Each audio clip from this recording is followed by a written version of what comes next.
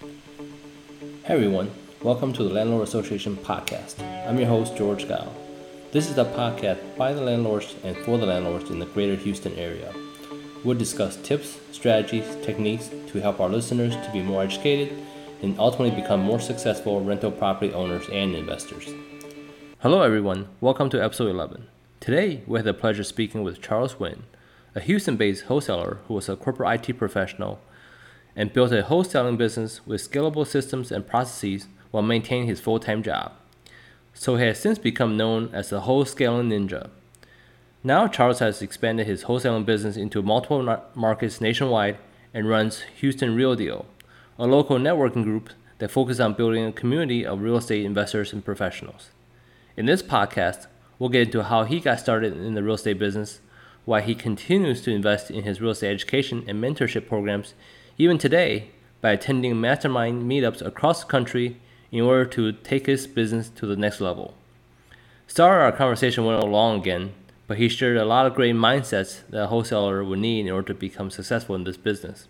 Also, he mentioned 2 or 3 books that are must-reads for any new investor.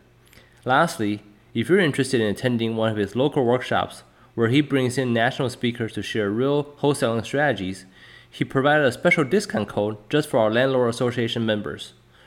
Also, toward the end, we got a little sidetracked and discussed some of his personal health strategy, which I found very interesting.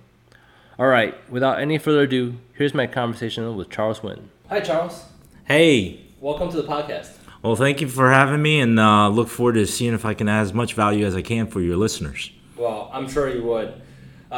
So I met you through Jimmy, who introduced you to as a potential guest for the podcast, and I'm really excited to hear what you have to say, and introduce more knowledge about real estate and wholesaling to our audience. So just to give our audience a little bit more background on yourself, how did you get started in real estate, or wherever you want to start? Okay, sure. Yeah, so I would probably say, you probably can't see me through the air. Through the sound waves, but I am Asian, so I grew up what I would probably say is a stereotypical Asian. My parents stressed the importance of good grades and good education and go and get they probably wanted me to be a doctor, but that wasn't in my path. So they still wanted me to have a good corporate job. So I did that, and I had a 17-year career in IT.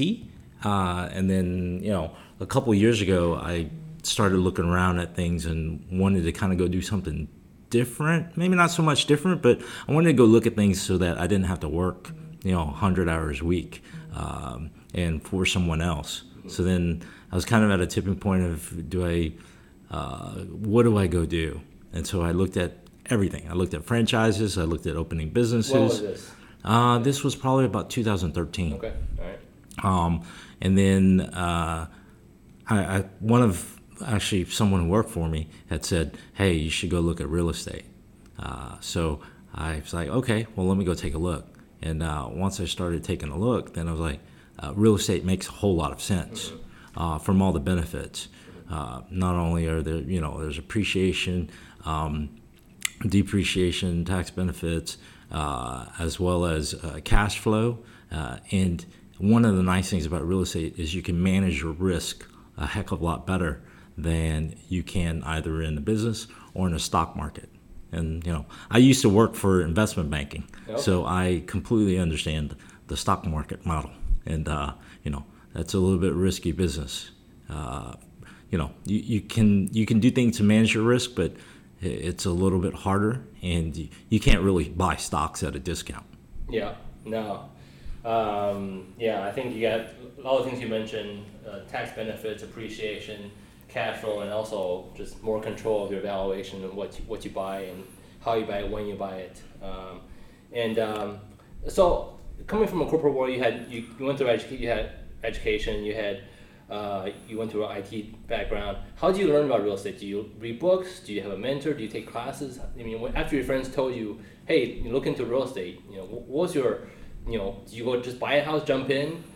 learn the hard way, or what was your next step? Yeah, so, and if I even take a step back a little bit further, years ago, even before 2013, kind of in that 2008, 2009 bubble, I had bought a few properties, but they were, when they talk about you're doing it as a hobby, that's what I had done. I just bought it, and someone else took care of it. I think I probably went to the property once, because I was really just focused on corporate world. But I just bought houses, and then I just kind of left them there, and someone else managed them, so I never really thought about them.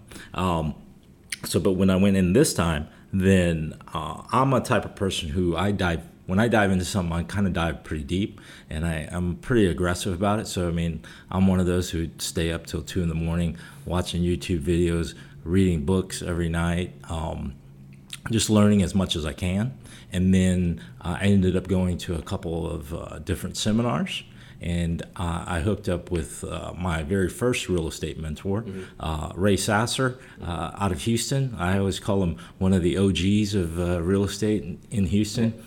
Really, really good guy, well known in Houston. He's rehabbed hundreds of houses, if not 1,000 houses. He's walked a ton of houses. He's an expert negotiator, a good transaction engineer, and me and him are still very good friends.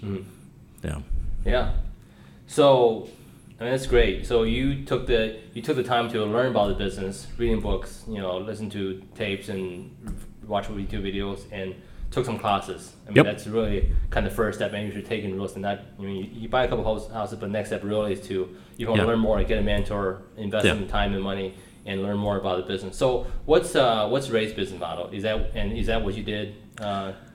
So Ray's business model is he's very much a buy and hold and cash flow and creative financing person. So when I started in real estate, that's what I learned. He's a master at determining present value of income streams and things like that. It may sound confusing over the air, but once you start to understand how people really make money in real estate and understand how the money works, then it becomes much easier, and you can get more creative in how you're putting together deals. So for instance, we always tell people, we'll go buy a house at 100% of the value and still make a lot of money. As long as we can put together the deal right. And he's fantastic. The very first house, let's just call it the very first real investment house I went and walked.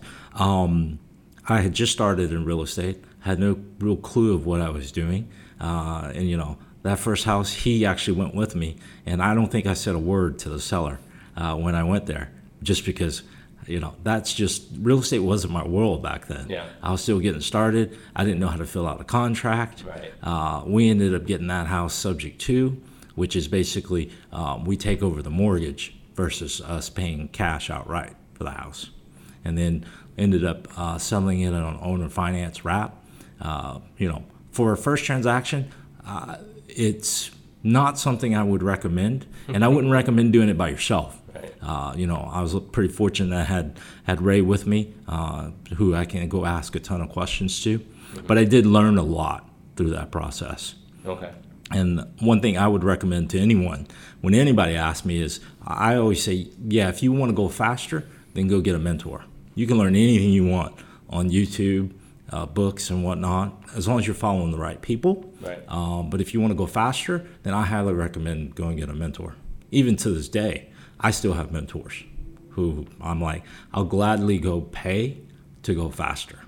Kind of also, that's my personality. I want to grow, and I want to grow fast. I can't sit still for very long. I just got to go. Right. Okay. We'll get to all that, and you throw a lot of terms out there for our first time listeners. Okay. So you said, creative financing, you subject to. Yep. And then you sold it. You bought it subject to, and you sold it owner financing, and with a wrap. Basically wrapped on the subject to. I don't know how. Just explain. Explain what. Yeah. And let me kind of explain a little bit more too in detail. So, basically, when we bought the house, when without paying off the mortgage. So, and I'll just make up some numbers because I can't remember the exact numbers right now. Yep. But let's just say there was about $150,000 left on the mortgage. So that just meant we weren't going to pay off that $150,000. We just bought the house subject to that mortgage. She was probably behind a little bit. I can't remember. It might have been around $10,000 to $15,000, somewhere in that range. So we bought it.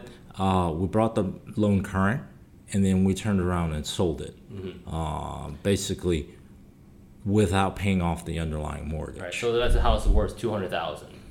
Yeah. So the house was probably worth in the 250 to probably 250 range. So the next owner had to put on a down payment. Yes. So the person who bought it from us put down a down payment that basically covered all of the arrears that we had ended up putting up to bring the loan current. Yeah. So and transaction costs. Yes. So net. I mean, by the time we sold it, we didn't have any money in the actual deal. Right. So when people talk about buying houses without any money, that is effectively a way to do it. Right. And you're still making a spread. Yes. Interest. So we're still making a spread on the interest. Right. So you're paying the mortgage off at 4 or 5%, and you want to finance it with somebody who doesn't have the credit to qualify for conventional financing at like 8 or 9%. Correct. Yeah. So there's a bit of a spread in between what we're paying the underlying bank, and what the new homeowner is paying us. Right. Yeah. And that's certainly one of the niches you can go into. Yep. For whether it's Ray or somebody who one of his mentees, and if you want to go into that, I mean, there's whole books and whole series and who can go to teach you about subject twos and creative owner financing and doing that. But is that the path you went down, or how many houses you do in that before you kind of change to something else? Go into the Hold on. Yeah. Yeah, so kind of my story is a little funny in that respect, because that's how I grew up in real estate, is doing creative financing. So everything was pretty much a zero money, out of pocket. Even that kind of deal that we did, we were only out of pocket maybe for about a week, because by the time we bought the loan current and then the time the other person came in, then it was probably about a week or so, if I remember, because we weren't out of pocket for very long. And the other interesting thing, before we get back to your question on that house, is we actually sold the house on Craigslist. Oh, really? Yeah, so the buyer came from a Craigslist ad. Oh. So you had to on MLS or anything. Yeah, so it ended up our buyer came from Craigslist. So there's different ways to sell houses. Right. Yeah. You have to pay that 6% and now wait for the bank appraisal. You just use owner financing. Yeah, now save a lot of paperwork and headaches. No, so we did it pretty quick. Okay. And then so to answer your question about my path, so I did a lot more creative financing deals after that, because that's just what I did. I never actually envisioned becoming a wholesaler, but what I ended up doing in the process, because one of the things that I did is I never really bought from wholesalers when I started. I just went and found my own deals. And for me, the definition of a wholesaler is somebody who's finding their own deals. And if you buy the deal yourself, then you're really just wholesaling it to yourself. Whether you pay yourself or not, at the end of the day, the process of finding these deals is, to me, wholesaling. You're just going to wholesale it to yourself. So I ended up kind of, always going to look for my own deals, and kind of in that process, because my background, I was in IT. I was a director of IT at an investment bank. So my background is IT systems and processes. So that's what I did for a living, was go build systems. So I ended up more or less building a wholesaling engine that just generated leads, and then at that point it becomes, it's just I have a wholesaling business that I just end up wholesaling to myself. I mean, sometimes I would bring on partners or whatnot to do different houses, JV partners to do different houses, but most of the time it was, I was building an engine, and I was acting as a wholesaler. Yeah. Whether it was to myself, and then I started actually selling some to other investors. So then that's kind of how my wholesaling career got started, so to speak. Because I never intended on being a wholesaler, but by default, once you build that wholesaling engine, then it's almost you can't stop it. Right. I never heard anybody explain wholesaling that way before, so that's interesting. You're just kind of wholesaling to yourself, which makes sense. You know, Yep. you're just finding a deal, and your ultimate end buyer is yourself. But you know, you get paid in the back end when you sell it or keep it or you refinance it. So that's very interesting. So you know, you're an engineer, or you build this system or process. You know, how did you have people help you? You know, find sources, or do you like just start cold calling? You bought lists, you start cold calling, or do you do pay per clicks? And do you have all these different sources, or do you kind of gradually build up your wholesaling system and process? I mean, do you start mailing 10,000 letters a month? Yeah, no. So in the beginning, I did whatever I could. But I'm also, I'm like I mentioned earlier, I'm pretty aggressive just because, my background, I came from investment banking, so we're aggressive by nature. And I consume information pretty rapidly and at a big, I'll try and go grab as much information as I can, engineer in me, go grab as much as I can, process it all, and go figure out what I think is going to work. Right. So in the beginning, I did a lot of internet marketing, as well as direct mail, because for me, that was easier. Because it was, I'm not going to say it wasn't time intensive, but it was not as time intensive as cold calling. Because I still had a day job, so the quickest and easiest way to actually get leads would be do direct mail and do internet marketing.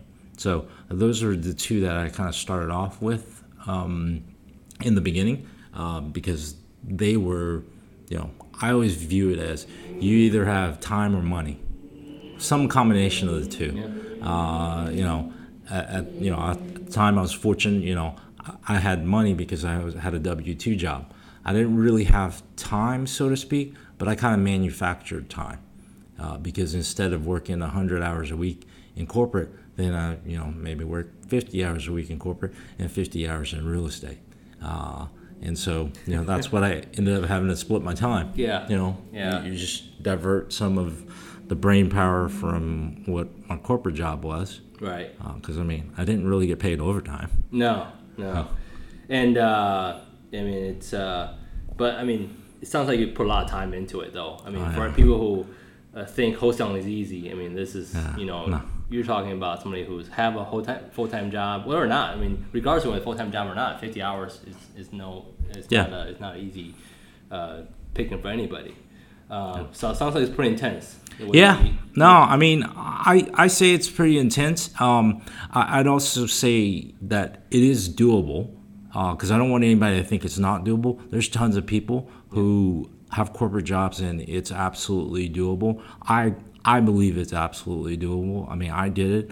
I would probably tell people do it slightly different than I did.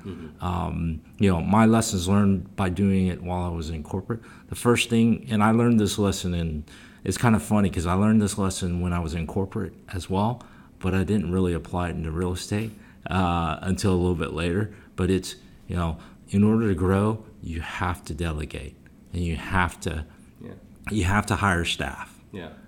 So the minute that I hired my first person to help handle the calls, because it was just getting too much. Yeah. As soon as I got that person in, and if you view it in the sense that as soon as I hired her, 40 hours a week, someone is doing something in my business. And the big thing that she was doing was taking the calls and also calling people back. Whereas when it would rely on me, then it's kind of like I have to do it on my break, or do it during lunch, or do it after hours, or on the weekends.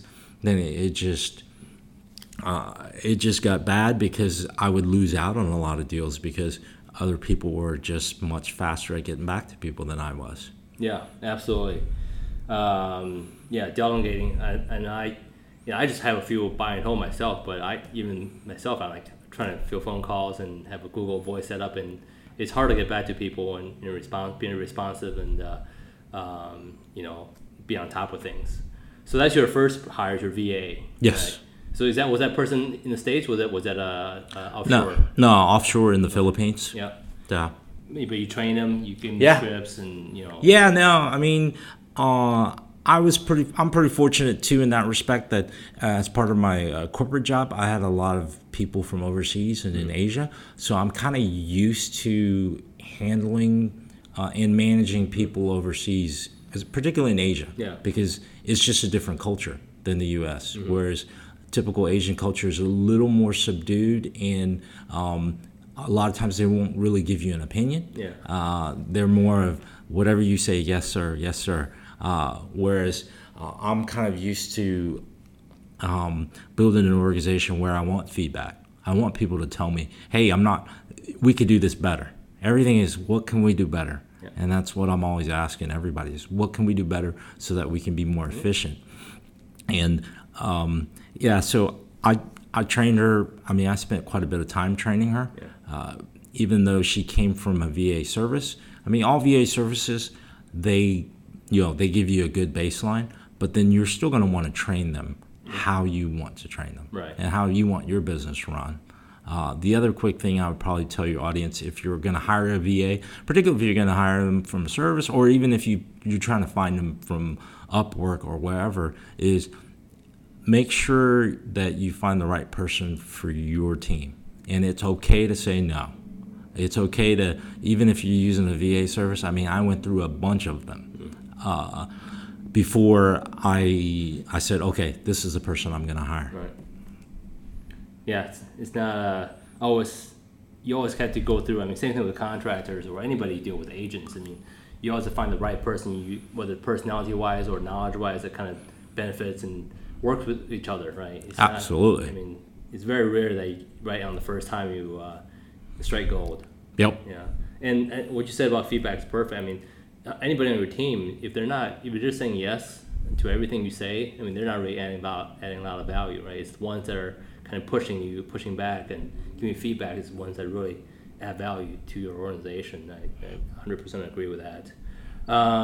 So you scaled up, you did more volumes, you internet marketing, mailing list, and then you start building your team. Yep. Yeah. And is that kind of at some point you realize, hey, I got to do this full time, or what was the transition, or did you find yourself investing more and more time into real estate and your W-2 job? Yeah. So the transition to going full time, there's a couple of things I would probably say about that. One is you want to build up as fast as you can to figure out if this is for you, especially wholesaling, right? Because a lot of my corporate buddies, they come ask me about it, and my question to them is always, do you really want to do this, right? Because a lot of times I look back, I'm like, it's a significant amount of effort, but I'm okay with that because I know my personality. I'm used to working pretty hard. So for me, I started scaling up, and then there's one of my mentors told me a couple things. He's like, number one is you gotta make decisions based on faith instead of fear. Okay? I mean, I had, they would call them golden handcuffs, right? I had a really good corporate job. I could have stayed there and been very, very comfortable. That's the easy way to do it, or go jump into real estate. And, so a lot of times, right, fear will creep in. It's like, should I really do this, right? But, you just got to plow ahead, and you got to have the faith that you can do it, right? Because a lot of times people ask me, did you replace your income before you jumped? I'm like, well, I mean, I had a really good job, so it's kind of difficult, to fully replace it, do well enough. But, if you don't have the faith that you can do it, then it's going to be a really uphill battle. And then the other thing that he mentioned was, and for your audience as well, is if you really think about it from a wholesaling perspective, if you spent 40 hours a week, let's just say 40 more hours a week than whatever you're doing in wholesaling, how many more deals can you really do a month? And then if you think about that, plus whatever your normal wholesale fee is, how many of those deals does it really take to replace what your income was? And, generally the number's not very high. So, you think of it that way, then, anybody who has a resemblance of a decent flow should be able to replace their income eventually. Okay. Wow. Yeah, it is tough. I mean, I try to put myself in your shoes and, having that steady job, and even though you already built up a system and process, but still taking a next step is really a leap of faith. Oh yeah. The one thing I would advise people to do is always make sure you have X number of months in reserve. Mm-hmm. I would recommend, and what my mentor recommended was have 12 months mm-hmm. in reserve, and then if you have 12 months in reserve, you should be fine. Yeah. So let's say your monthly expenses is $5,000 a month with your mortgage and mm-hmm. Everything, cars, and so calculate all that in. So times 12, you need to have $60,000 Yep. in the bank before you say, hey, maybe I could give it a shot. Yes, and 60 grand is just kind of untouchable. It's just you're gonna live off of that, and then you'll just make money off of everything else that you got. Right, just have deals, have the little initial capital to invest on the first couple of deals, and then keep reinvesting that capital. Yep. Right, to make the operations go. All right, I think that's pretty high level, and I want to bring it back down a little bit. Okay. Absolutely. So let's go back. Right. So we talked about creative financing. We'll walk through example. Let's for beginners who doesn't know what wholesaling is and what do you do. What is wholesaling, and kind of give us a 101. Okay. What does a typical wholesaler do? Like we say that they do internet marketing, but and then what's the typical people that go at they're helping, where they're going after? What's the next steps? What's your kind of conversion rate? And okay.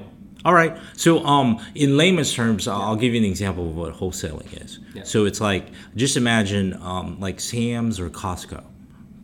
They get let's just say a bottle of Coke or a 2 liter of Coke at a discount. Let's just say, make up numbers, but let's just say they buy it at 50 cents.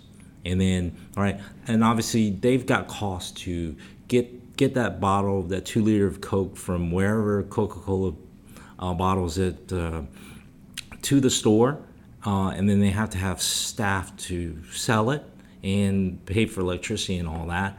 And by the time they sell it to you, they're going to sell it to you for 99 cents.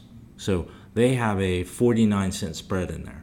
And that effectively is what wholesaling is, right? Sam's gets it for 50. They have some expenses in the middle, but they sell it to you for 99 cents. So they gross 49 cents, and then by the time you put in all the expenses, they might really only net 18 cents or what have you. But effectively, that's what wholesaling is. So, for instance, in a house example, let's just say I can go buy a house or put a house under contract for $50,000. Let's just say it's worth $120,000. And then you, George, I'll sell it to you. You'd be willing to pay $70,000 for it, because by the time you put in repairs or whatnot, then $70,000 works for you. Mm-hmm. So then I would go to you and say, okay, got a good house. You say, okay, I'll buy it for 70. So then I would basically assign my rights to that contract to you for $70,000. So when we go to closing, then you'll bring $70,000 to closing. $50,000 will go to the seller, and then the $20,000 difference will go to me as a wholesaler for bringing you the deal. Right. And that house is probably worth $100,000. Yeah, $100,000, $120,000. Yeah. So that brings the question. You said in the stock market, you can't buy stocks on discount. Right. So in the housing market, why would the homeowner sell a house that's worth $120,000 to you for $50,000? Yeah. So, and I'll give you another real world kind of a different scenario that a lot of people will relate to. Sometimes it's the same reason why someone will sell a car to CarMax versus putting it on, let's just say, Craigslist and selling it themselves. They want to sell it fast because CarMax will give them an offer today. They will give them cash today, and they don't have to deal with the hassle. Like, they don't have to worry about, oh, what paperwork do I need to fill out, all this other stuff. You just go to CarMax, hey, I want to sell my, say, Honda Accord, right? And CarMax will give you an offer of $10,000. You say, okay, great. You sign the paperwork, and you're walking out there with a check. You don't have to repairs. You don't have to no worry repairs, about nothing. Yeah. So houses are the same way. The only difference is normally most of the time you're not going to get cash the same day. The seller's not going to get cash the same day. I mean, not to say I haven't given sellers cash the same day and basically taken the title the same day, but normally we go through a title company if we can. So yeah, sellers they all come in different situations. A lot of times it's, people pass away, people are in debt, they don't want to fix the house because it's in disrepair, they're moving and they need to go fast. Sometimes it's, I bought houses from people who they just don't want to list it because for whatever reason, they don't want to go through the trouble of listing it. Like, some people just really don't want people going through their house. So we've definitely bought houses a lot that way as well because, they're like, they know that they're selling at a discount, but they are completely okay with it because it reduces their stress. Yeah. And sometimes it is, people, for various reasons, they had emotional baggages, right? They want to have a clean start. They don't, and they know they're not getting the full value, but they don't have the time or the money or the emotional wherewithal to kind of really start over and put that money in or the capital in to rehab it and get that full value. Right. So let's stick with the $50,000 example, right? You get a contract for $50,000, and you mark it to buyers like myself, who are buying whole or flipping for $70,000. And how do you? So for me to buy a $70,000 ARV for $120,000, I mean, is there usually like some repairs you estimate for, say, hey, Mr. Buyer, you got to put another $10,000 or $20,000 in, and you end up paying $80,000 total, and your ARV is still $120,000. How do you kind of go through that process of estimating, what's needs to be done? Do you have someone go in there and take a look at it? What are the major? Do you kind of just list the major things, and how do you kind of go through that process? Yeah. So for me, the way I do it with my buyers is I will tell them what I think needs to be done. And let me explain, like a lot of your listeners may be on the buying side, so they're dealing with wholesalers a lot. So maybe I'll explain kind of how I do it and what they need to watch out for, or just things that they just need to be aware of. So when I'll blast out a property or approach somebody with a property, I'll normally give them, here's the things that I would repair. And a lot of times I will tell them what I think they should do with the property. Because the way I view it is I'd rather sell, like you, George, I'd rather sell you 20 houses than just sell you one and kind of mess you over on one and not tell you what, because there's sometimes I'll tell people, like, if you're not planning to add on to this house, don't buy this house. And, because I recently did one where it's like, the only exit strategy I can see where somebody's successful is go add on to this house.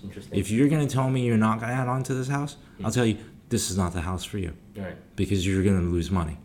Like, the only value add, you just have to add. Right. Yeah. Like you're buying a 2-bedroom, kind of a functional obsolescent house in a neighborhood with all 3 bedrooms and 4 bedrooms. Yeah. Really, if you're going to keep it as 2 bedroom, no matter what you do to it, you're never going to get a full value to it. Exactly. Yeah. And, and that particular house was, you just needed to flip the house. I mean, you needed to buy it, add a room or a room and a half or a room and a bathroom to it, and then go flip it. It's not unless you really wanted to hold it for a long time, but, and that's just the way I operate. Maybe not everybody operates that way, but like I said, I'd rather have repeat customers than put somebody in a deal where then they're just never going to want to be a real estate investor again, because I see that a lot. So I tell people what I think they should do. I also tell them in terms of repairs. For me, I will tell them what I think they need to fix depending on what they're going to do. Like, because sometimes with a rental or an owner finance, you don't have to fix it up quite as nice as if you're going to do a full retail flip. Right. So I will let people know what I think they should do. In terms of repair costs, I normally don't provide repair costs. The only reason why is because it could lead to a debate between me and whoever the buyer is, because they may repair it a lot cheaper than I can, or they may repair it a lot more expensive than I can. You go ask two contractors for a bid, they're going to give you different numbers. Mm-hmm. So I generally rather whoever the buyer is figure out what their number is. Yeah. I have a basic idea of what I think it will be, and if we're way out of whack, then I'll just have a conversation. I'm like, I don't know how you're getting that high, but this is what I think it would be closer to. Gotcha. Depending on what you want. Okay. The other thing I would probably say is ARVs, after repair values of the house. That's always a debate in the investor wholesaler world. The way I do it normally is I'm usually very, very close and very spot on, because there's nothing worse than sending out deals and then you get tagged or labeled as somebody who just inflates their ARVs all the time. Mm-hmm. Because I know when people come back to me and say, hey, your ARV is actually right. And that's it's surprising to see wholesalers actually give the correct ARV. I'm like, yes. I mean, for me, I pride myself on being accurate, because it's, you want to be accurate. Otherwise, people stop looking at whatever you're sending out. Yeah. And again, I just don't want to put people in bad deals either. Mm-hmm. Yeah, I mean, in real estate, it's even as for beginners, you see this repeat the same people over and over again. It's a pretty small community. Yep. If you want to have a bad reputation, it's kind of hard to make that turnaround in that small community. So yeah, absolutely. So for your listeners, make sure you always validate the numbers. Don't rely on whoever's selling you the property to. Don't just rely on their numbers. Make sure you verify it. Yeah. So I get personally blasted, because I sign up for wholesaling list. I get blasted 10, 20, 30 deals a day from different wholesalers. How does a guy like myself, or a buy and hold guy, or a flipper, kind of, without buying like hundreds of deals and knowing this, how do we tell from a good wholesaler from a guy who's trying to, rip you off, or trying to. Yeah, I mean, that's kind of tough. I mean, one thing you could do is find out from other people who the reputable ones are, mm-hmm. and then pay attention to their emails, and also go build relationships with them as well. Is probably what I would say. So, for instance, if people let's just say they wanted to buy from me, then because nowadays I don't even really blast out a whole lot. So a lot of times, wholesalers, good ones, they will just call people up, right, because they know who's looking for what in what area. Right. And, so a lot of deals don't even make it to an email blast. Because in reality, right now, all of the spam filters, like Gmail's spam filter, is, it's just really good. So a lot of that stuff goes to spam, unfortunately. Yeah. But you're right. I mean, same thing on MLS, right? If a good agent find a real deal and he knows the buyer's out there, I mean, he's not just gonna put it out and make it when he knows he can lock it up and get a really good price from somebody he trusts who can buy the deal. And even more so on the wholesale side is you have a working with somebody, that buyer can close a deal. It's a real guy who's either buy and hold or flip a deal.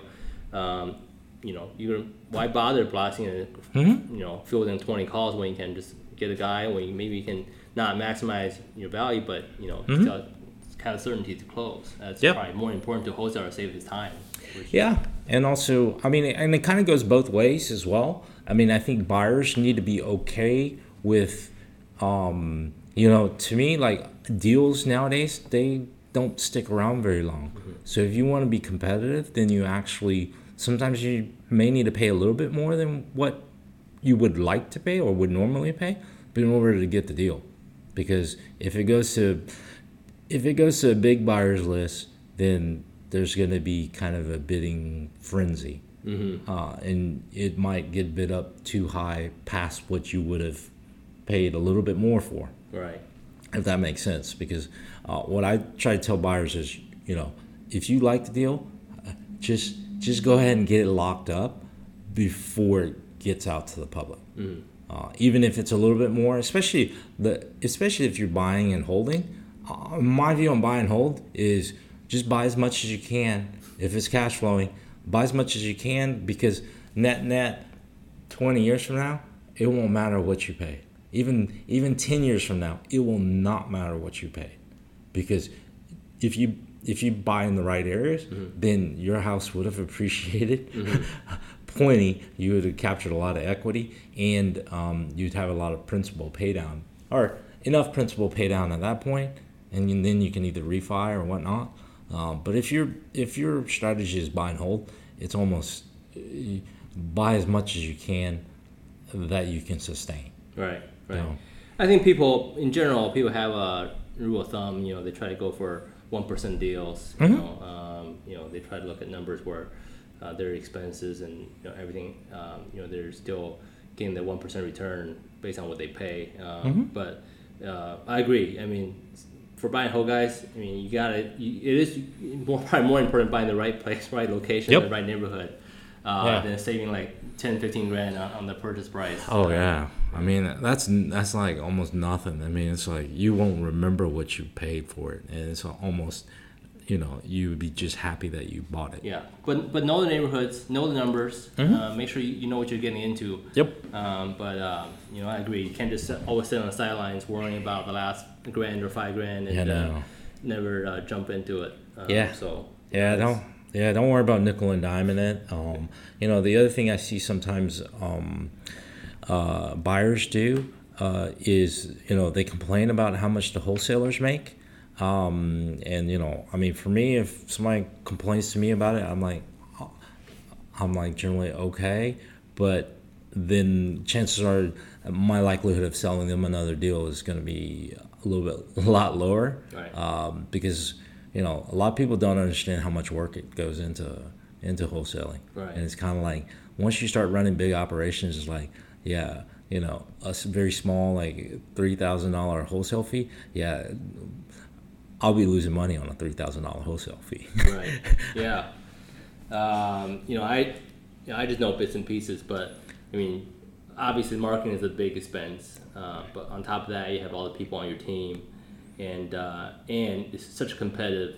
It's not like 10, 15 years ago where there's a couple people in Houston doing wholesaling, and now, everybody's gone. Everybody's into it. So speaking of competitive Houston, the compartment, and you've been here, doing this for a while, and you've been pretty successful.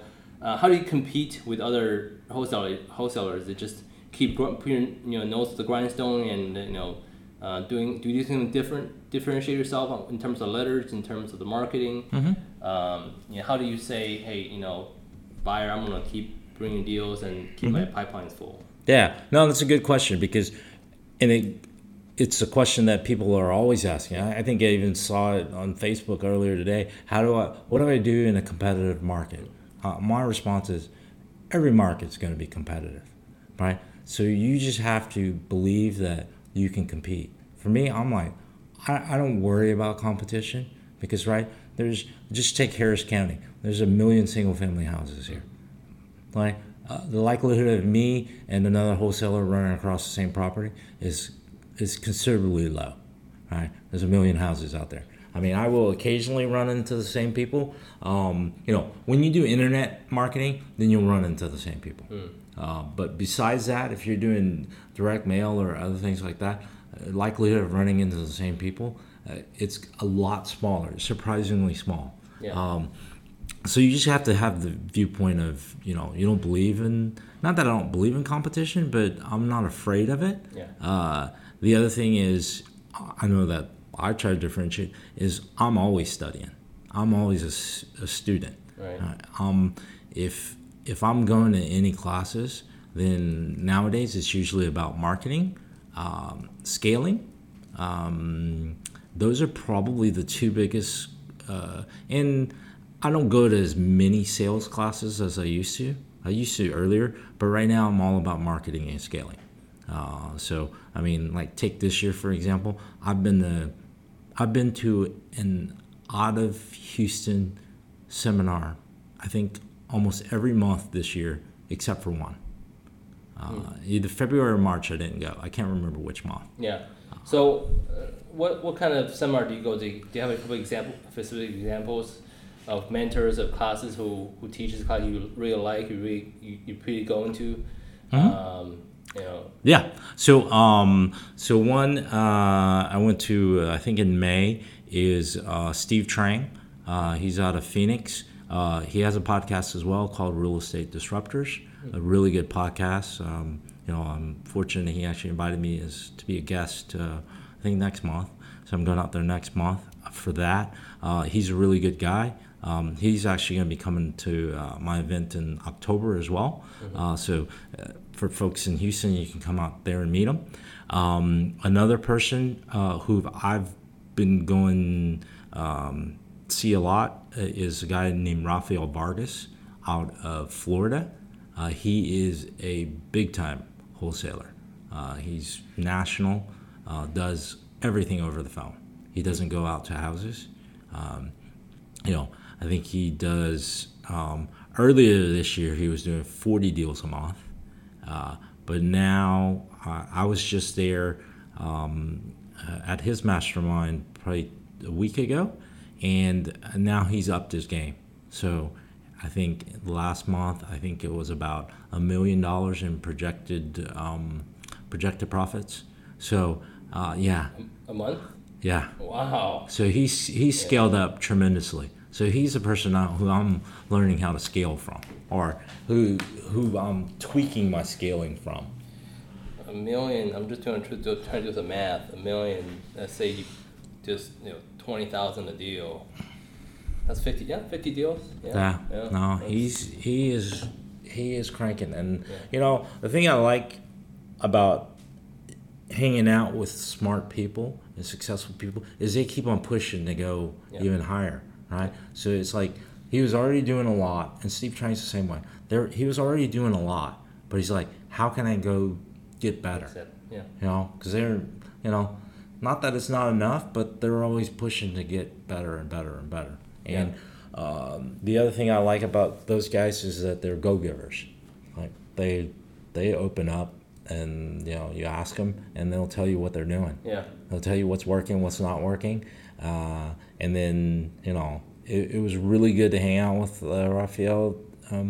A week ago. Also, he brought in a lot of his mentors and his contacts too. Mm-hmm. So I connected with the guy who's done 7,500 deals in his career, and something to the tune of $500 million. So, and then another guy who's out of Texas who is big in multifamily and has probably, I think, in the neighborhood of 100 million in assets. And you want to go hang out with smart people who are going to kind of push you. And also, the apartment, the multifamily guy, I reached out to him afterwards, and we had a good conversation. Yeah. We traded phone numbers, and I'm definitely going to connect with him. Yeah. I mean, they say your network's your net worth. Yeah. Right? So your who really represents absolutely who you want to be, and Yeah. I would tell you, some of the folks like Jimmy knows me pretty well. I mean, I'm generally a kind of a reserved person, and so my nature is kind of I'll stick in the corner, right? I'll observe, and I'll learn. I'm not really out there quite as much, but I would highly recommend people just go out there, go meet as many people as you can. Yeah. Right? Because you would ask me 3 years ago, would I would have walked up to the multifamily guy? The answer probably no. Yeah. But now I'm like, well, let me just go meet him. Right. Yeah. Yeah. It's. I mean, you say you pay 10, 20,000 for those masterminds, but I mean those are just investments. Really, they're not just you're not just taking you're picking up somebody's brain who's been there, done that. I mean, one golden nugget from those guys can help your business grow 10x. So it's it's money well paid. Oh yeah, absolutely. I say that not from experience, but I can definitely appreciate people who kind of done that, and people. I listen to other podcasts and people kind of say the same thing. Is they invest in their careers, in their education, and it really paid off. In the future. Yeah. No, I mean I highly advise people go join masterminds, go find people that you resonate with, and go just go meet as many people as you resonate with. Go join masterminds with like-minded people that have the kind of the same values that you do, and then you'll do really well. Okay, sounds good. I want to keep going.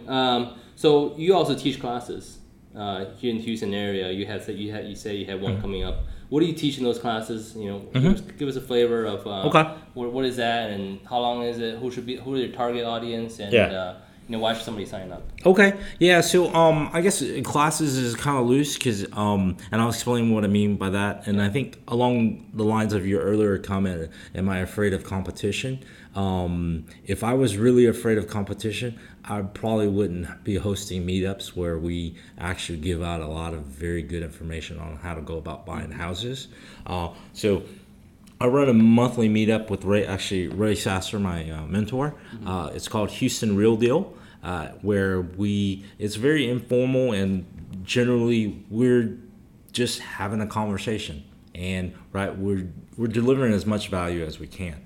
So it's a monthly meetup. Our meeting is next week. It's Wednesday. I think it's August 29th at the Black Labrador, in the kind of the Montrose area. So it's and actually I'm probably going to be doing most of the speaking this time, and I'm going to actually talk about marketing, and so it'll be a really good event for anybody who wants to learn how to market in this market.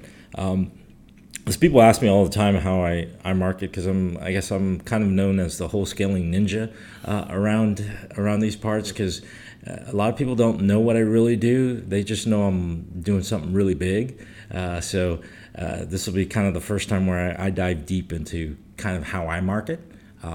So it's going to be actually things that I'm doing in my business. So if people want to come out, then Wednesday, August 28th, 6:30 to 9 at the Black Labrador. It's free, so and normally we're a little different than many other meetups. We don't very rarely are we selling a class, or do we have a class to even provide to you, because me and Ray, we run a class maybe once a year out of that, kind of just to pay expenses, really, to keep the meetup going. We normally like to talk about either negotiating or creative financing. So we haven't done a class this year yet, so we may do one before the end of the year. So that's Houston Real Deal. And then another event that we're actually doing in October is kind of strictly on wholesaling. And in particular, it's about how to scale a wholesaling business. So our event's called Wholesaling Live, and it's going to be in Houston, October 4th, 5th, and 6th. So it's going to be 3 days of all content. Most other events, they're basically pitching you into some type of coaching program or a mastermind program. This event, there's going to be no pitching. We're not selling anything. There's no mastermind to sell you. It's just what we ended up doing is we invited some of the best investors in the country to come to Houston and basically deliver value, deliver content. So we're going to have people speak on pretty much the A to Z on wholesaling. And right, so each person is going to talk about a specific part of the business. So for example, Steve Trang's actually coming. He's going to talk about the perfect seller appointment, how to talk to the seller and how to negotiate the deal. Rafael Vargas is coming as well. He's actually going to be our featured speaker, and he's going to talk about how to pick the right markets and how to dominate them. We got Gary Harper, who's going to come, and he's going to talk about if you've read the book Traction, then he's kind of an EOS master. What's EOS? Oh wow, entrepreneurial something system. Here. Yeah, I don't remember. I just know it's Traction. Yeah. I heard of the book. I would highly recommend that book for any entrepreneur. That is the number one book I recommend. Yeah. So read that book. We also got Annie Dragunov coming from Phoenix. She's going to talk about data, so the right list to pull and what to look for when you're skip tracing. And we've got quite a number of other folks. We've got Jamil Danji. He's coming from Keighley. And they do 50 to 80 deals a month.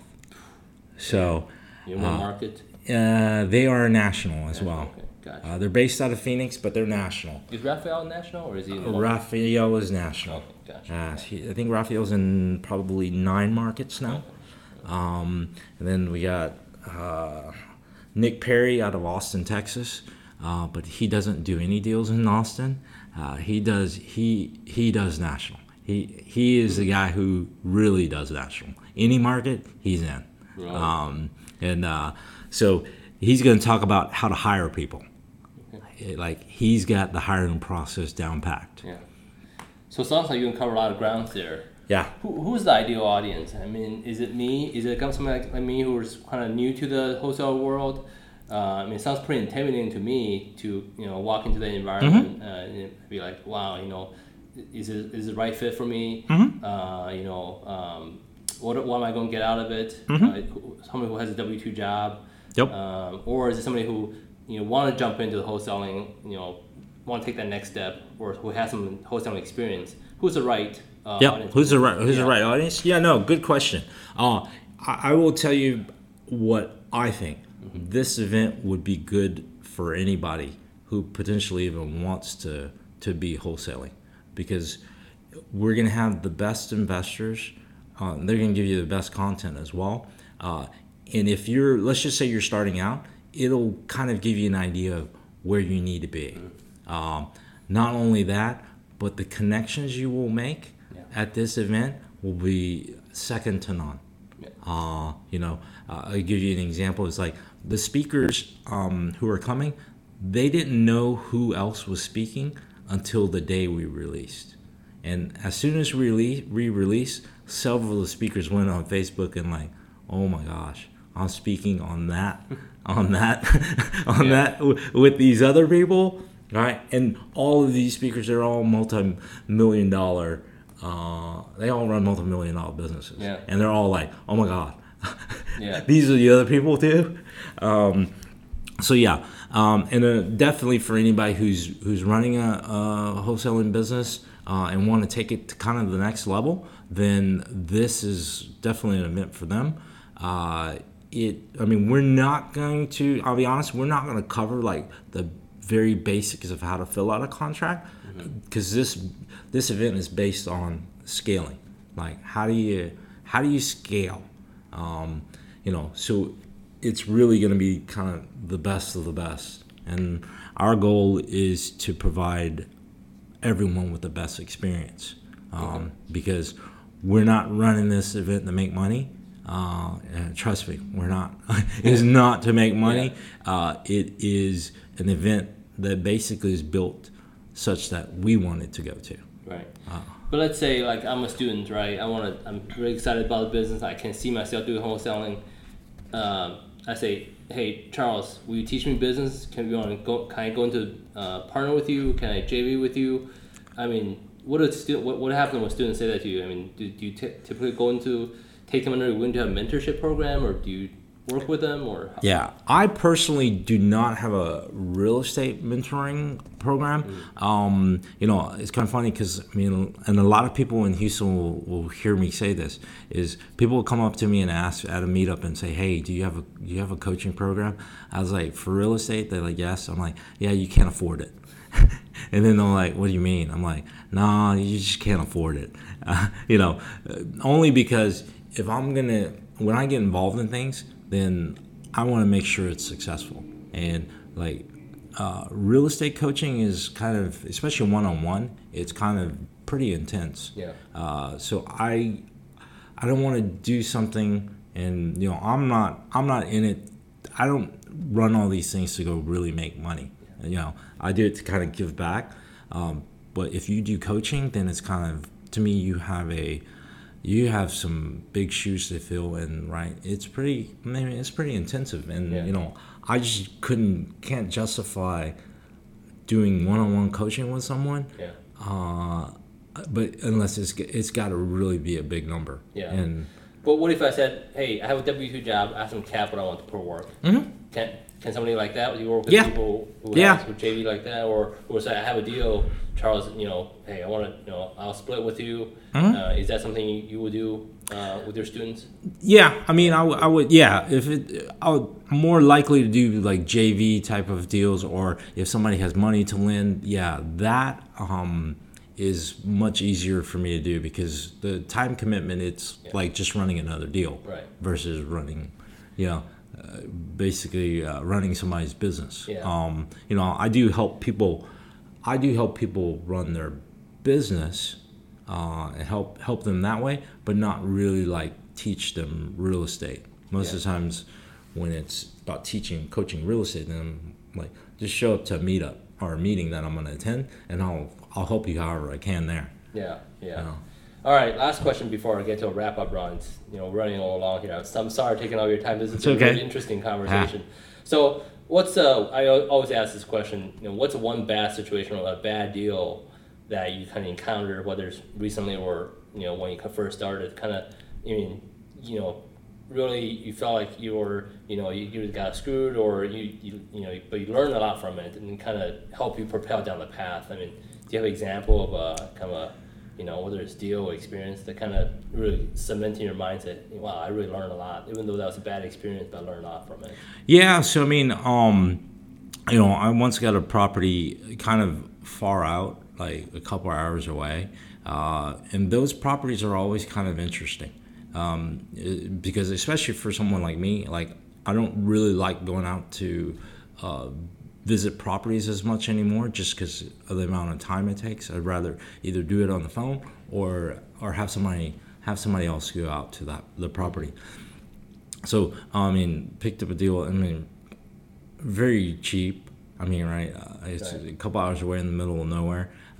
So it's, and sometimes selling those properties are pretty difficult because one is far out, kind of in the middle of nowhere. And then, anytime you actually got to go out and physically go do something, then it's either you're going out there or you got to go pay somebody to go out there.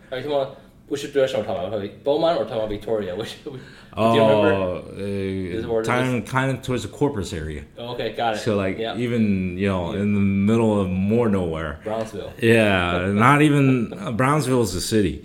This city's got but, so sometimes it's easier to kind of just walk away from stuff, to be honest. But everybody has these horror stories. For me, it's not that big of a deal, only because the purchase price was so cheap. It kind of doesn't matter. But it still weighs in your mind. In my mind, it's nowadays I'm just trying to eliminate unnecessary noise from my mind. In order to scale, you got to kind of focus and just do your bread and butter. Even though that deal you can net 30,000, but it's going to take you 40 hours to close, and that's just you might as well just do 4 other deals and do the same amount of money and a lot less headache. Yes. In half the amount of time. Absolutely. Gotcha. It's great. That leads to our next segment, which is kind of a general advice to our listeners. Mm-hmm. You're doing a lot of things. By the way, when do you jump in from a W-2 job to a full time? So 2016, so Okay. almost 3 years. 3 years. Yeah. Okay, great. So you were putting in 50 hours in corporate job, 50 hours in wholesaling. I mean, you're probably now you have you're going through mentorship, you're taking classes, you're doing you have VA, but how big is your team, and how do you manage your time now? How do you focus your time? So yeah, time management is always a struggle. I'd love to say I have it perfectly down packed. I don't. I go in phases. So sometimes I'll be like spot on, and I'm like doing my time management properly. For me, I would recommend everybody read the book Getting Things Done. That will at least, because I'm a structure guy. For me, I like for somebody to explain to me what best practice is and what their structure is, and then I'll go implement it. When I'm following the Getting Things Done, then I'm at peace, and everything kind of falls in order. Yeah. And it's kind of ironic. I'm sitting here talking about it. I'm like, I really, like I said after I got back from my trip last week, that I'm going to start getting back onto that, because when I am on following it, then everything just becomes much easier. Yeah. So, I'll get back to the Getting Things Done methodology using Evernote, and also time blocking on my calendar. Mm-hmm. So that's the things that I'm going to focus on. The other thing I recommend for your audience is having a morning ritual. So my ideal morning is I'll probably wake up at 4:30. First things I'll do is go drink some water, use restroom, and then hop on the scale. Because I'm on a big health kick, so I'm like, and that way I hop on it every day at the same time. Mm-hmm. And then there's no fluctuation of I ate this morning, blah blah blah right. blah. And then go through morning rituals of meditation, gratitude, and then kind of visualization, and then also read. I mean, I encourage everybody to read as much as they can. Mm-hmm. I would like to say I would exercise, but kind of given what I'm doing from a dieting perspective, it's kind of hard for me to do in the morning. So I'm still trying to figure out how I'm going to work that in. Because another thing I would recommend to your audience, and for me this was a complete game changer, is I fast most of the day now. So a lot of times I will not eat until probably my average is 5 in the afternoon. From 4:30 in the morning? Yeah, from 4:30 in the morning. Oh, till 5 in the afternoon. A lot of days I could probably go to 8 or 9 p.m. But nowadays I try to force myself to eat, just because otherwise it's just better to eat, I think. That's always my motto. Yeah. And the other thing is I also go low carb. Mm-hmm. I would love to say I'm zero carb, but mm-hmm. in reality I'm not. But I go low carb, and I will just tell you that the mental clarity you get by doing that, and I think it's probably more the low carb than the fasting, but the mental clarity you get from that is just off the charts. Yeah. So, I'm Asian. I love rice. Yes. How do you get away from rice? Do you is one bowl too much? Or any rice is probably too much. Oh man, no, yeah. But I'm also, because I know my personality, I'm kind of extreme like that. It's like I put my mind to do something, then I'm gonna go do it. It might take, I might not get it the first day, but eventually I will get there. Is there a cheat day, like once a month or once a... I didn't used to put in a cheat day, but when I was out of town, I met a guy who said you need to put in cheat days, because I started this maybe, I can't remember, maybe 2-3 months ago, and I've probably lost like 25 pounds. Wow! Yeah. Congratulations. Thanks. And then, but I've kind of almost hit a wall too. It's like I don't I've kind of lost that for a while now, for a couple weeks now.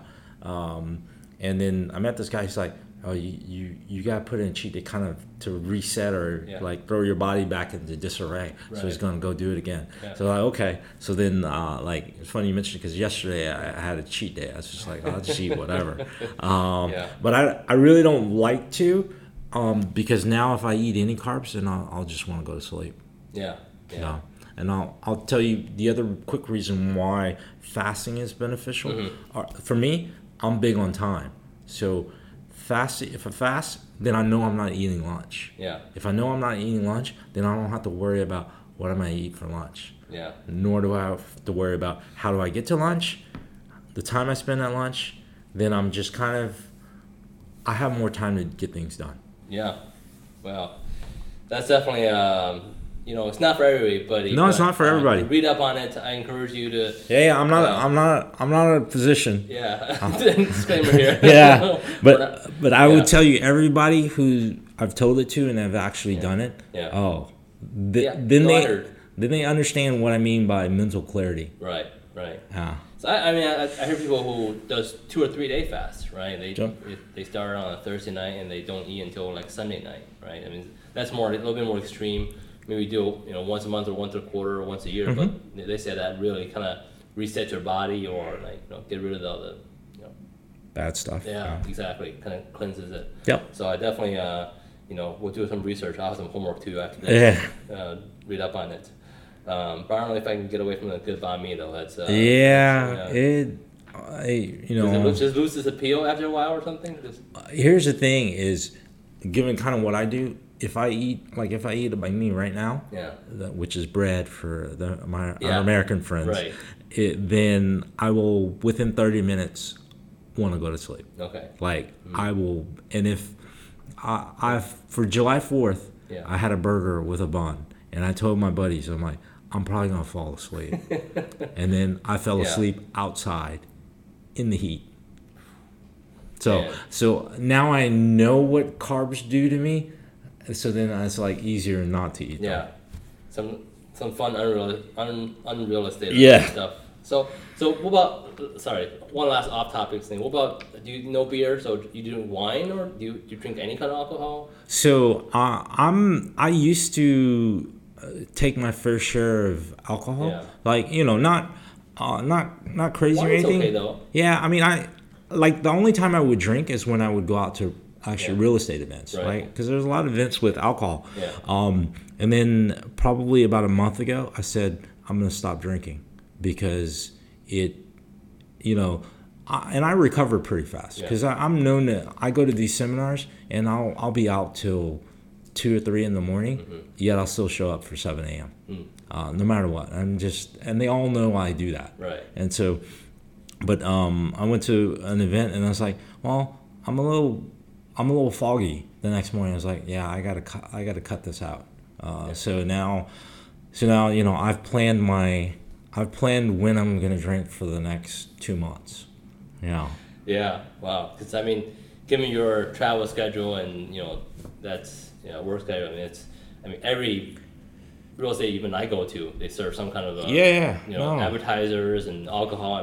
Kind of really gets everybody going and exactly people into the situations. It's kind of cornerstone of real estate. Because must be hard. Yeah, because it's even that day I said I was going to do it, then I had a meeting with a lot of people who are helping us with this wholesaling event, and we met at a bar. Yeah. All right, picked up the tab.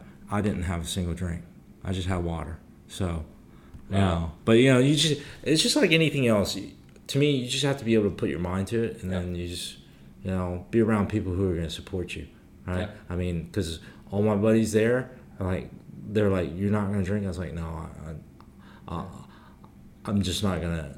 I'm just not anymore because I just need mental clarity as often as I can. I need to take you to an Astros game so you can be a designated driver. Okay, let me know. Yes. Yeah, nice. Okay, good.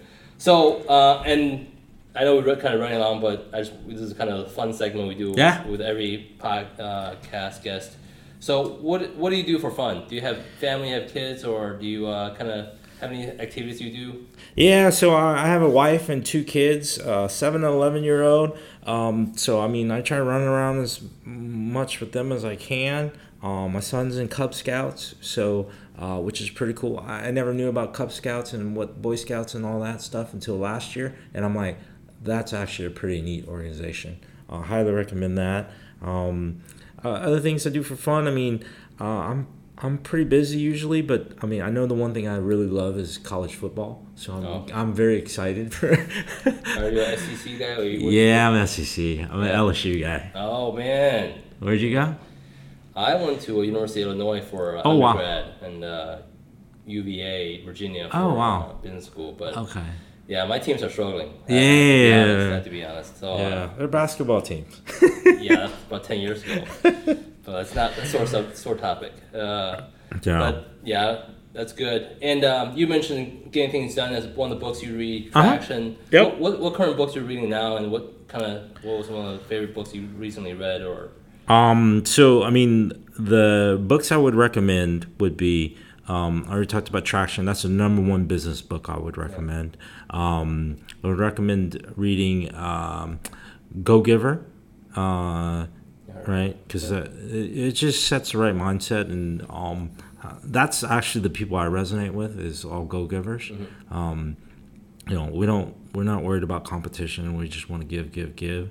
And then the book I'm reading right now is the Silva Mind Control Method. So it's kind of an interesting book that talks about how you can, for lack of a better word, kind of program your mind and be able to help you remember. It's kind of a little weird and out there, but like it's just how to have better control of your mind and even kind of go remember things that you can't really remember. Your subconscious has it, but your conscious just can't pull it up. Okay. And also, there's a lot of other things. That's a little deep for me. Yeah, it's a pretty deep book. So. Would you recommend to beginners, or was it a? It has nothing to do with real estate. It's just all about your mind. Because I mean, the one thing I would tell your listeners is, the law of attraction definitely works. So whatever you believe, then that's what will happen. I know we're running short on time, but maybe another time I can explain, like, there's some things that have happened to me that have only happened because I said they would happen. Yeah. And next thing you know, they end up happening. Yeah, I know people have vision boards and things like that. It's definitely, it's not something that's people would say and done, but it's people actually believe in it and actually come true. And once you look at it, keep looking every day, and you put your mind to it, it really helps. No, absolutely. I would take you up if you want to come back. We'll visit some of the topics. Yeah. What's your favorite Houston restaurant? Wow. Given your new dietary. Yeah, I mean this is old favorite, previous favorite. Well, I'm a very simplistic guy, so I mean I'll tell you, like, it's even funny. I was reminded of this morning by my brother-in-law, but it's kind of odd. But my favorite restaurant of all time is really a fast food restaurant. I'm a huge Popeyes fan. Oh, really? Yeah. Yeah, I'm just like, I love it. And anybody in Houston who's interested in Popeyes, if you really like the spicy Popeyes, there's one in Pearland, off of, what was that, 512 or whatever the main road in Pearland is. There's a really good one down there. They don't serve spicy everywhere? Or? It's not the same. Oh, really? Okay. Yeah. Right. Yeah, I mean, some people really say Popeye's chicken sandwich is better than Chick-fil-A's chicken sandwich. That's what I've heard. I read that somewhere, I think yesterday, and actually I saw somebody eating it the other day. They said it was great, but I have the issue with the bun, so I can't eat it. Yeah, just take their word for it. Have you recently bought anything on Amazon or anything that kind of online purchase that really made a difference in your life in the last 12 months? Can you remember anything where there's I will tell you, I bought something that I would probably never really buy because I don't really buy stuff for myself, but it's kind of even weird. But I I bought myself a subscription to a meditation service, online meditation service called Headspace. Yeah. I can't remember. It might have been like $50 a year. But it's actually very good if you can do it consistently. Right. Like it makes you breathe properly. I remember getting into situations and then I think back to the meditation and it would calm me down almost immediately. Okay. So. And it's guided. Yeah, it's guided. Oh yeah. Right. So that type of stuff. It has to be easy for me. Right. It's like hit the play button and then it just starts talking and I just follow whatever it tells me to do. Yeah. Now I also have it on Alexa. So then I just say, Alexa, Headspace. And then it just starts doing the meditation for and the day. they have different programs, right? Like Yeah. Anxiety one or happiness one or just a stressed out one. So, Yep. that's like they have kind of targeted meditation program for you where you can kind of pick your thing what you want to listen to today. Yep. I think that's really, I heard of it. I think that's one thing I'm going to look into too. I heard people have good reviews, heard good things about it. Oh, yeah. Yeah, no, absolutely. All right, lastly, Charles, how do people find out more about you? If they've got questions about, a little bit more deeper, the 102s on wholesaling and what you do and about the programs that's coming up. Yep. So if you want to know more about wholesaling, then you can go to wholesalinglive.com. You can go to wholesalinglive.com, and if you want to register, then I think you can use the code landlord for a promo code, and I think it'll give you 25% off. Oh, thank you very much. Yeah. So, definitely if you got questions, go there, or you can also hit me up. Probably the best way is evidently Instagram is the new business card. So you can hit me up on Instagram at bestrealcharles. And also just kind of reminded me that I actually just launched a podcast in the last probably month called Best Real Day. And the concept behind it is that, we all work hard. At the end of the day, honestly, if you're listening to this podcast, you're either working really hard right now to go get something better for yourself. Because nobody's really listening to podcasts just to listen to podcasts. They're listening to it to get information so that they can go better themselves, their family, their partners, or whatever it is. So the whole concept of Best Real Day is how do you do what you need to do to make every day your best real day? All right. So right now we've got a whole bunch of real estate investors, a lot of folks who are coming to Wholesaling Live. That's our guests right now. Yeah. But we're also going to start having a lot of people, how to make every day your best real day. And down the road, it's not all going to be about real estate. Yeah. It's going to be how do you make every day that day that you envision. Nice. All right. You got one new listener. Okay. Check it out. Yeah. Thanks a lot. Appreciate your time, Charles. Okay. Thanks for coming on the podcast. Yeah, thanks for having me. And if people have any questions, and hit me up, or just hit me up anyway. If something resonated with you and you enjoyed something, or you took something and did some action and got something done. I love actually hearing about success stories, just because it's kind of weird, but a lot of times that makes me happier than actually doing a deal.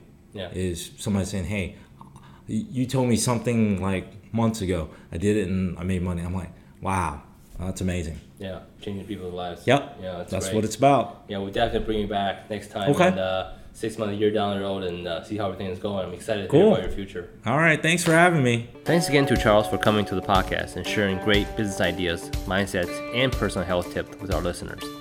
If you want to learn more about Charles or the wholesaling business, you can check him out at wholesalinglive.com.